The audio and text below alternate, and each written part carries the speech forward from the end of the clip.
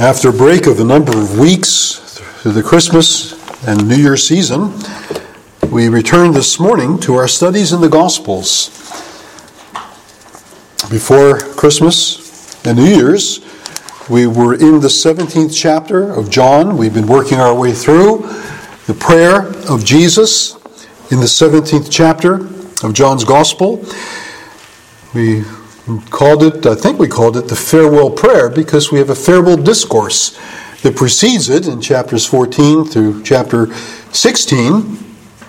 And it's in the farewell discourse, followed by the farewell prayer, we see something of the heart of our Lord, the extensive love that he has towards his followers, these immediate followers, yes, but more than just these immediate followers, though they have a pivotal role to play in the planting of the gospel in the world and the planting of the church in the world, but he also embraces in his concern through his instruction and through his prayer all who would ultimately come to faith, all who would ultimately come to believe through the apostolic word.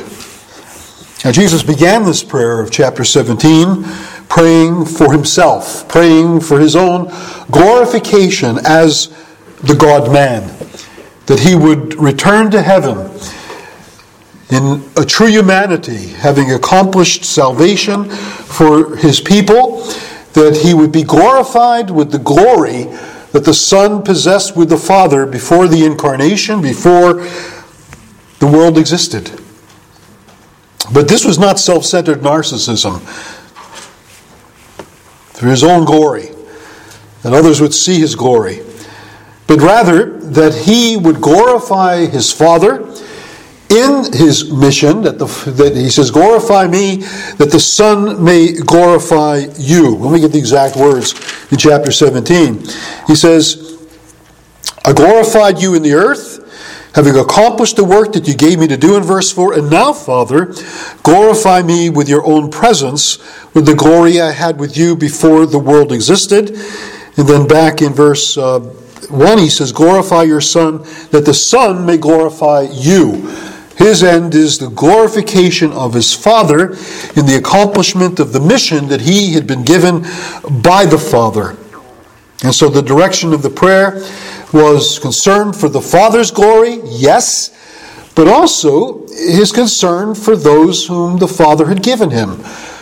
That the Son would glorify the Father in his mission to give eternal life to all that the Father had given him. So the prayer focuses upon the glory of his Father and the good of those whom he had been given, those who he came to redeem. So he moves from praying for himself in this way, seeking the glory of his Father, the good of his people, and then he moves to pray for the disciples themselves, those whom he had gathered in his public ministry, who had followed him, who were with him to the end. And he prays for them, their unity, their sanctity, their preservation in faith and faithfulness. I called it, I believe, solidarity, sanctity, and safety. If you want to use those three S's to remember what he's praying for, that they would be in solidarity with one another, in unity with one another, sanctity. Sanctify them through the truth, he says. Your word is truth. And then their safety, that they would be kept, that they would be preserved. Now, at verse 20, he branches out from there. He begins with himself, prays for the immediate disciples who had followed him, and then in verse 20, he branches out his prayer concern to all who would believe on him through their word, the word of the apostles. As the apostles carried out their work and carried out their mission, they are the ones who give us God's word. It's the apostolic community that gives us the New Testament, that gives us authoritative Scripture. It's the church that's built upon the foundation of the apostles as well as the prophets. The Jesus Christ himself, the chief cornerstone. We believe because of the apostolic word. We believe because of what they taught and preached. And Jesus prays for all who believe on him through the apostolic word, which means he prayed for us. before dying on the cross. He prayed for you and me, meeting here in Pine Bush this morning when he prayed the words of John 17. He prays for the unity of all of his people in all ages, and with a special focus on how that kind of unity would impact the world. The world would know that the Father had sent the Son, that this divine heavenly love would be realized within God's people. The love that the Father had to the Son would be replicated in the relationship of God's people with one another. That connects in chapter 13 when he says, "By this shall all men know that you're my disciples, by the love you have to one another." And that love, producing unity, would give the world the knowledge that we just don't do this because we're just good people. We don't love one another just because we're genetically coded to do this. No, we're not. Everything in us is self-absorbed and self-interested and self-centered. The fact that we would have a fellowship of love within the Church of Jesus Christ is a work of divine grace. It's a work of divine grace because Christ has come, revealing the Father, bringing us into union with the Father through the blood of his cross. And as the love of God becomes real, incarnate in Jesus, it becomes real and incarnate in the body of Jesus, in and among his people, loving one another. And so we've been brought into the orbit of a God-given, God-centered, saving love. A saving love and grace that originated in the Father's relationship to the Son, and from there spreads out to all who receive eternal life.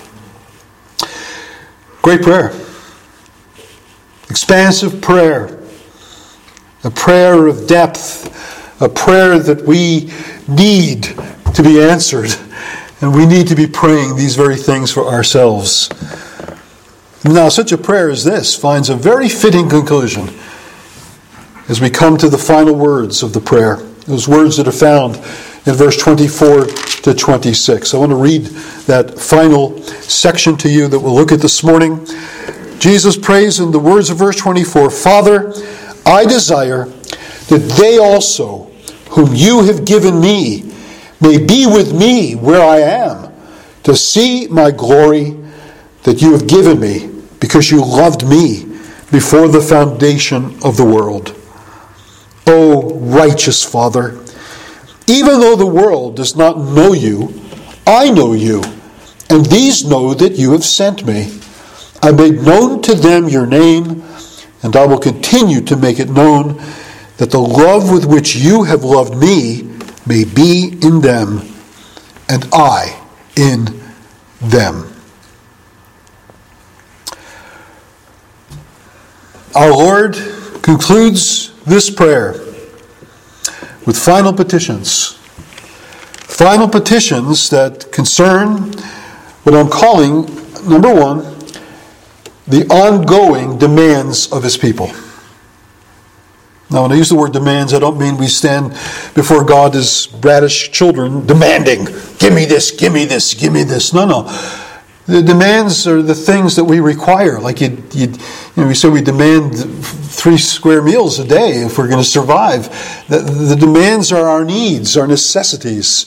So you might say ongoing needs of his people that he prays for. I use the word demands because the final thing I'm going to look at with you is the final thing that Jesus prays for, is the ultimate destiny of his people. The ultimate destiny as well as the ongoing demands his people possess. Let me suggest first of all that Jesus prays for the ongoing demands, the urgent needs that could only be met by a God of faithfulness whose promises warrant Jesus pleading for these things as due to his people, because God is what he calls God to be, a righteous Father. Verse 25, "O righteous Father." God is a righteous God. And as a righteous God, he faithfully fulfills his purposes, his promises, his commitments to his people. A part of what righteousness is a Hebrew concept from the Old Testament, is its conformity to a norm. It's the right thing to do because it's the right thing that's demanded that becomes righteousness. And when God enters into relationships with His people and offers them Himself and His promises, righteousness means that God will ever conform to those promises. He won't vary. He'll fulfill the words of His lips towards His people. And Jesus is confident that His God, His Father, is a righteous Father. And this righteous Father will not leave His people without their necessities, without the things they find themselves so desperately in need of. Now, Jesus makes it clear that there is a distinction between these for whom He prays and the world. He said earlier, I pray not for the world, but I pray for those whom you have given me out of the world. He again reflects upon that in the words of verse 25 when he says, O righteous Father, even though the world does not know you, even though the world does not know you, Jesus makes a distinction between the world that does not know God, the world that lies in the evil one, the world that's in sin, the world that's under divine judgment because of their unbelief and because of their rebellion, the world that lives in blithe ignorance and indifference to who God is, to what God has said. They know not God, they believe not the gospel. And in contrast to the world, Jesus says, I know you. I know you. The world does not know you, but I know you. Because I know you, I've been able to give the knowledge of you to those whom you've given me. These know. Now, they don't know everything about me, but one thing they know that you sent me. They know that you have sent me. You see it in verse 25, O righteous Father, even though the world does not know you, I know you, and these know that I've sent you. I'm sorry, I got that wrong. These know that you have sent me. These know that the Father has sent the Son. That's an emphasis we've seen before. That the disciples knew where Jesus had come from. He'd come from God. There's no question about that. What they were stumbling on at this point was where He's going.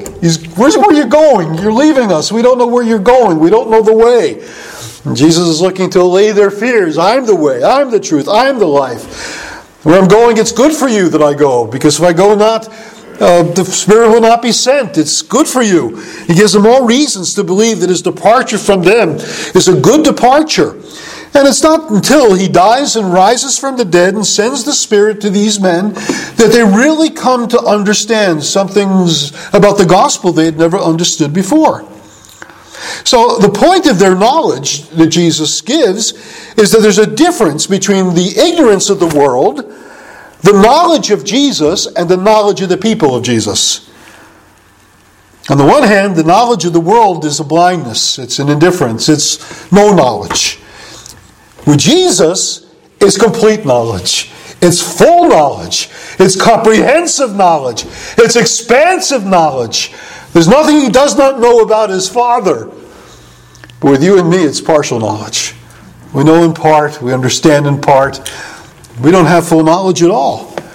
I mentioned in Sunday school that I once thought of, when I was about 30 years in the ministry, of preaching a sermon upon what I learned in the last 30 years. I'm glad I didn't preach on it, because I've learned a lot more since in the last 10 years. And if I have another 30 years, whatever I say today won't be adequate, because, again, my knowledge, my understanding of ministry and the Word is so paltry. I mean, there's so much more I don't know than what I do know. I mean, how much I've learned through the years, how much you've learned through the years, there's still so much more you do not know than what you know.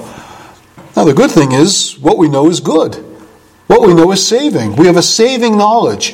We have a knowledge that's brought us into a true knowledge, but yet it's incomplete. It's partial. Thankfully, it's growing. Thankfully, it's expanding. But yet there's great need to know more, to experience more, to receive more.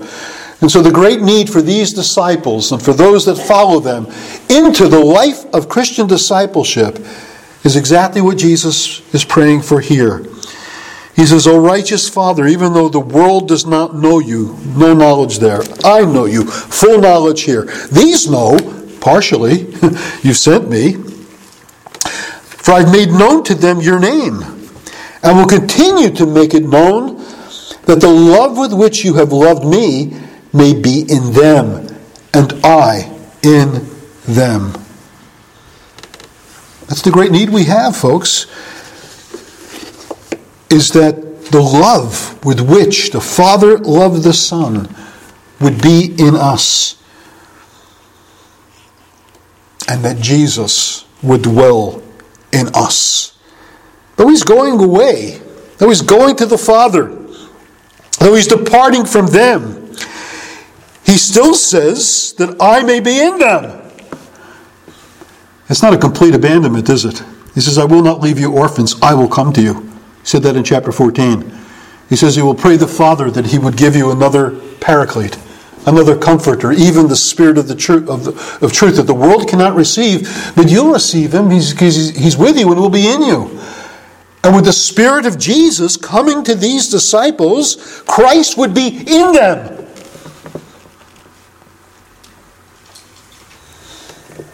The ongoing demand is simply that in the light of our incomplete, our partial understanding and knowledge that we have of God, that we would know more because Christ is in us.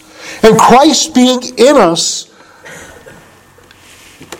we'll know something of the love of God that passes all understanding, the peace of God that passes all understanding, the blessings of God that are infinite in their nature. Paul prays a prayer in Ephesians chapter 3. He says he bows the knee to the Father, from whom every family in heaven and earth is named, that he would grant you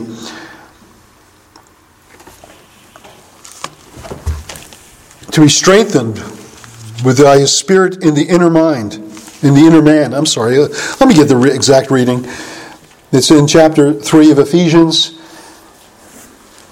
That you be strengthened with power through his Spirit in your inner being, so that Christ may dwell in your hearts. Jesus prays that I would be in them. Paul prays that Christ may dwell in your hearts through faith, as you're strengthened with power through his Spirit in your inner being. So the Spirit of Jesus comes to bring Jesus to us, to bring Jesus in us. I know properly, he's at the right hand of the Majesty on high. He ascended into glory to be with his Father. But he does not abandon us. He gives us his Spirit so that he may dwell in our hearts through faith. And what's the result of that? Is so that you, being rooted and grounded in love. Now, see, interesting. Christ's presence in our hearts does not so much mediate greater knowledge and greater wisdom and greater understanding. Those are the things, as Reformed Christians, we put a premium on. We want to know. We want to have exact truth and true doctrine. Be able to make all the differences between this thing, that thing, and the next thing, and carefully divide the Word of God's truth. But the premium that the Spirit of God seems to place upon the whole matter of the indwelling Jesus is that we would abound in love. That Christ would dwell in our hearts through faith. So that we, being rooted and grounded in love, may have the strength to comprehend with all the saints what is the breadth and length and height and depth, to know the love of Christ that surpasses knowledge. What surpasses knowledge? The love of Christ. Knowing the love of Christ, that's the greatest knowledge of all. That you may be filled with all the fullness of God. The Old Testament has a counterpart to this, where the Lord says through Jeremiah, let not the rich man glory in his riches. Let not the wise man glory in his wisdom. Let not the man of power glory in his strength, and the man of nobility glory in his nobility. But let him that glories glory in this, that he knows me, the living and the true God. It's a knowledge of a personal God. It's a personal knowledge of that personal God. It's Christ in us, the hope of glory. That's Christ in us, mediating to us the knowledge that's essential. The knowledge of His love. The knowledge of His grace. The knowledge of His liberating power. The knowledge of so great a salvation. I think the point of it is, folks, is that Jesus desires to be in us. Isn't that amazing? He desires to be in us. He desires to mediate God's love to us.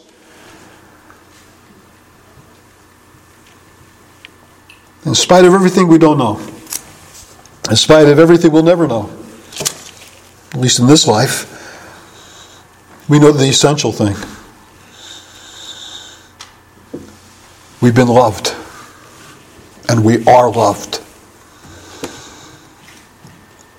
Let's think of that hymn this morning. Loved by everlasting love. Led by grace that love to know. Spirit breathing from above. Thou hast taught me. It is so. Oh, this full and perfect peace. Oh, this transport all divine. In a love that cannot cease, I am His, and He is mine. You see, to be brought out of the ignorance and the indifference of this present evil age, and to be given by God a true knowledge of Himself, though impartial, though incomplete, is yet fully satisfying. And fully soul ignobling and fully soul expanding. That we have Christ in us, mediating God's love to our souls. Our Lord desires and delights to be in us by His Spirit, testifying of the greatness of the love with which He has loved us, showing the love of the Father to the Son, the love of the Trinity and the persons of the Trinity to one another. He makes known that love to us.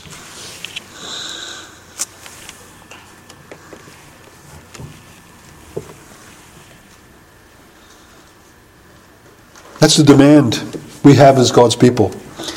That's the demand that Jesus prays for. O righteous Father, even though the world does not know You, I know You completely, fully. These know You've sent me. I've made known to them Your name and will continue to make it known, that the love with which You've loved me may be in them, and I in them. What's better than Christ being in us? Interestingly enough, there's something greater even than that. And that's us being with Christ. Isn't that amazing? Mind-blowing? Christ desires to be in us, and He prays in the light of that desire to be in them. But then He also prays that we would be with Him.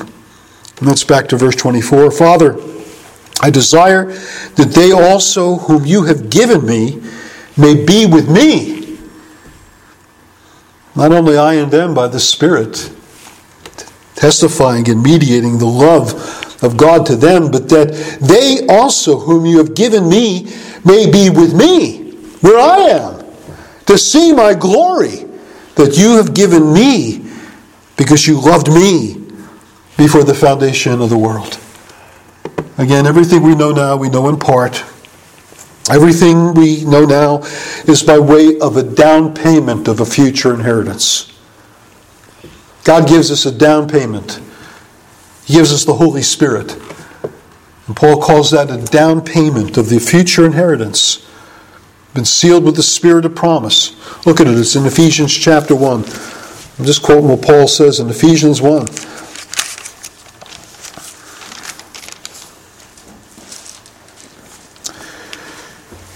When Paul says in verse 3 that in Him, that is in union with Jesus, in Jesus, you also, when you heard the word of the truth, the gospel of your salvation, it's Ephesians 1:13, and believed in Him, as believed in Jesus, were sealed with the promised Holy Spirit. We got God's mark of authenticity. Remember the Good Housekeeping seal of approval? United Laboratories seal that says this has been tested and it's good and it can be used.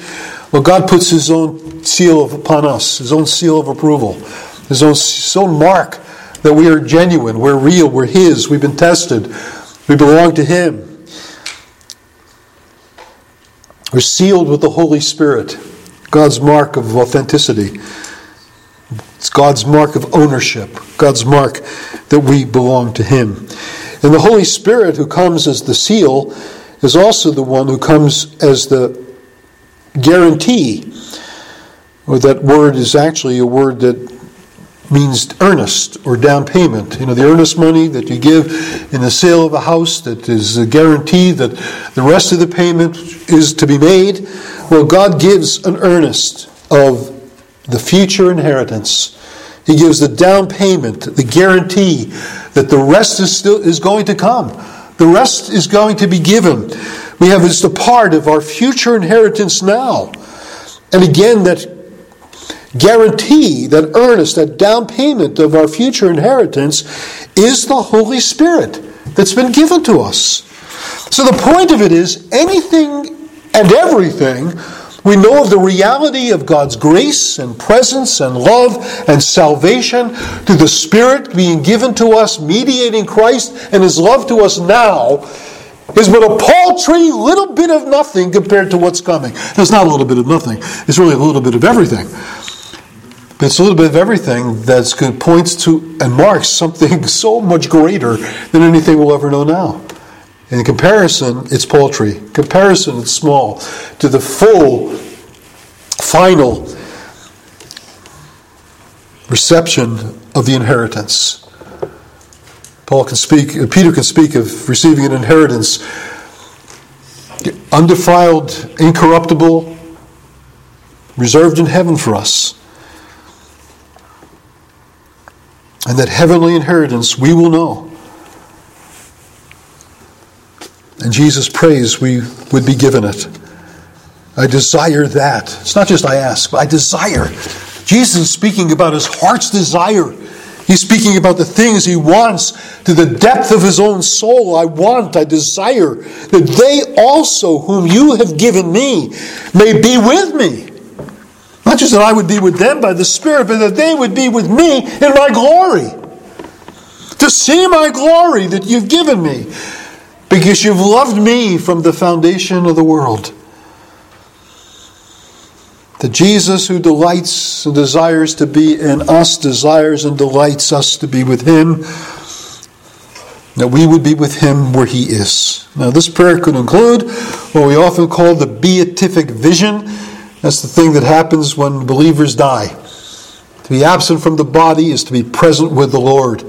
To be present with the Lord in a non-bodily experience of His presence and love after death, where there is that non-material part of us that really is the true us, will be in the presence of Jesus. But that true us is always to be seen as integrally related to this body that we live in and inhabit.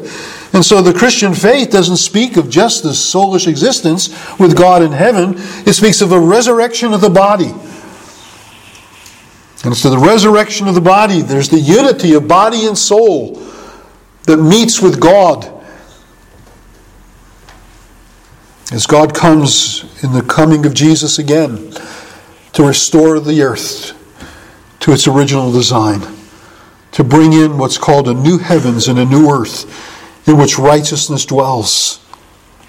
And I believe it's this ultimate desire of our meeting together with Jesus in that glorified existence that really expresses the ultimate desire of our Lord for His own. He's not just praying for individual Christians. He's praying for the church. He's praying for all who believed in Him. He's praying for that ultimate end of all things, that ultimate restoration of all things. In a place where the book of Revelation pictures it as a place in which Jesus becomes the sun and the moon and the stars. Oh, the source of light is bound in Him. No need for a sun in that place. Not to say that God obliterates the sun from existence, no. But there's just no need of it. Jesus is the light of the place. There's no need for any architectural temple like you had in the days of Solomon. There's no need for some building. Jesus is the temple. He's the presence of God in that place. And it's in that ultimate place, in that ultimate hour of Christ's return, and the church being gathered together with Him, that the church will behold the glory of the Christ they've loved, the Christ they've served. And they will shine forth as the sun in the kingdom of the Father. I think it's this that Jesus has in mind. It's that final glory of the church in its glory in the presence of Christ. It'll be in the final day and will last throughout the endless ages. When we've been there 10,000 years, right, shining as the sun. Imagine that, 10,000 years. We sing that, actually. We sing that. And we sing that intelligently. We sing that meaningfully. That there is to be the endless ages of our sojourn with God. And what we've known in this life is just a small little bit of time. What we know in that day will be endless existence.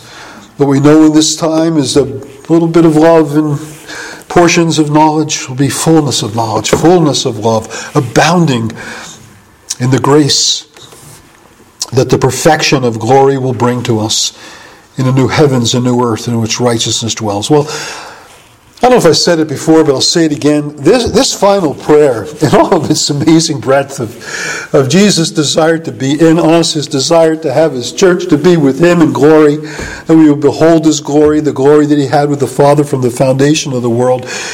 What a wonderful conclusion to a prayer. What a wonderful conclusion to this whole section we've been studying in John for so many months.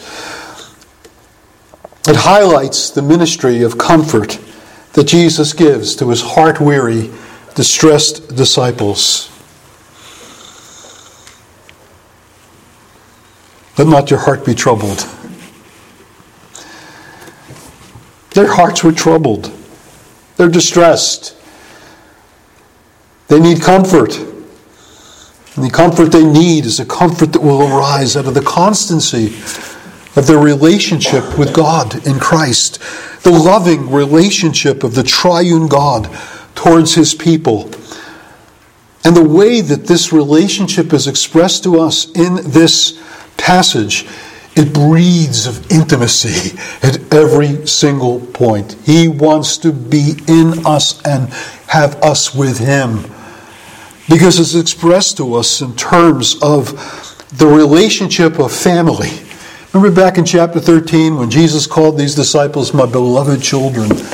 We don't even think of Jesus, the father of his children, but yet there is an aspect to that where Jesus is called the everlasting Father in the book of Isaiah. The children whom God has given me is what Isaiah says about his kids. The writer of Hebrews says is true of Jesus and his children. That he sees his seed, he prolongs his day, the pleasure of the Lord prospers in his hands. Jesus comes to bring many sons to glory. Children, related to God, not as distant strangers, not merely as servants, going through the servants' quarters, not as merely as slaves, but children, with all of the warmth, with all of the love, with all of the sense of nearness and closeness and intimacy that picture describes. That's how Jesus relates to us. He wants us to see that a saving relationship to him is a saving relationship in which we're brought into the banqueting house of his love. The banner over us is love. And then it's also spoken of not only as family, but also friendship. Friendship. He says, I call you no longer slaves or servants. A servant doesn't know what his master's doing. He says, I call you friends. I call you friends. And then it's a relationship of fellowship, of communion. We've been brought into the fellowship of God's Son. We're brought not to be at a distance, but again to draw near, to know the presence of this God, to be with us and us with him. It's the picture of communion. With the book of Revelation speaks of it, that he's of the one who stands at the door and knocks. And he says, if anyone opens, I will come in and sup with him, and he with me. Again, that's the picture of family, but it's also the picture of fellowship. Table fellowship. dining in the presence of Jesus, sharing our relationship with Jesus. And that's something that is a promise for this life. And it's a promise also for the age which is to come. How do you see your relationship with God? And with this I'll conclude. Do you see your relationship with God just in terms of being a servant in the household or the servant in a kingdom? Jesus gives you a bunch of rules to keep and you do your best to obey it, and if not, you just feel utterly cut off from the love of the King, cast off, distant, formal, technical. That's not the relationship Scripture admits us to. It's a personal, loving relationship. That will not be content with distance, will not be content with just external conformity to the set of rituals and rules that God sets out to us. The rules and rituals are important, but through those rules and rituals we come to Him. We go through the same rituals most Lord's Day. We open with a song, we have a prayer. We go through the same thing with some degree of regularity. But it's through those rituals we should not be happy with just meeting in the presence of one another, with no present God, with no nearness of His grace, with no sense of His closeness and the sense of His love.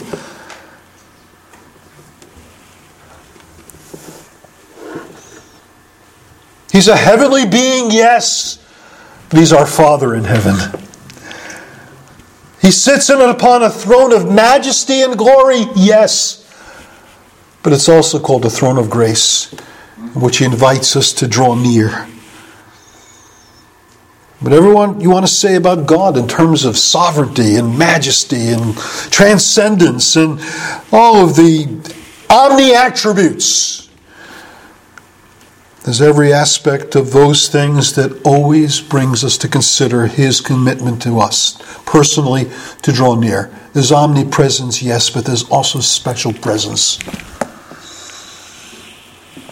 There's omnipotence, omnipotence, but there's also dwelling in us by the power of His Spirit to enable us to be more than conquerors through Him who loved us. There's omniscience, yes, that He alone possesses. Yet there's a spirit of wisdom and revelation and a knowledge of Him that Paul prays the Ephesians would know, so that a real true knowledge of God is received. We know Him. Not just about Him, but we know Him in a relationship of love, in a family, in a friendship, in a fellowship that the love of God brings. May God be pleased to give us understanding in this prayer of Jesus and His desire. And He goes from asking to desiring. And what does He desire? Amazing things. That He would be in us and that we would be with Him. May we be content with nothing less. Let's pray together. Father, we're thankful for the words of our Lord Jesus in this prayer. We're thankful for what it reveals about His heart of love to His own. And Lord God, we confess we live well beneath the privileges we possess as Your people. We tend to be content with the crumbs that fall from the Master's table when we're called to have full fellowship with our Master at His table, eating all of the fullness of the delights and the joys and the provision that He provides. Forgive us for thinking so lowly of You and meagerly of You, and often having hard thoughts of You, when Your love is so made manifest in Your Son, and even in the prayer that we've looked at this morning. So hear our prayers to bring us into a deeper measure of appreciation of the blessings we have in Jesus Christ, as those who are made to be part of a family, embraced in a friendship, enjoying the fullness of fellowship with the God who has loved us and declared that love time without number in all that you've done for us in Christ, and all that you've promised us in Christ, and all that you've planned for us in Christ, and all that the present reality and future hope will bring. So we ask you to hear us, receive our praises as we come to you. In Jesus' name, amen.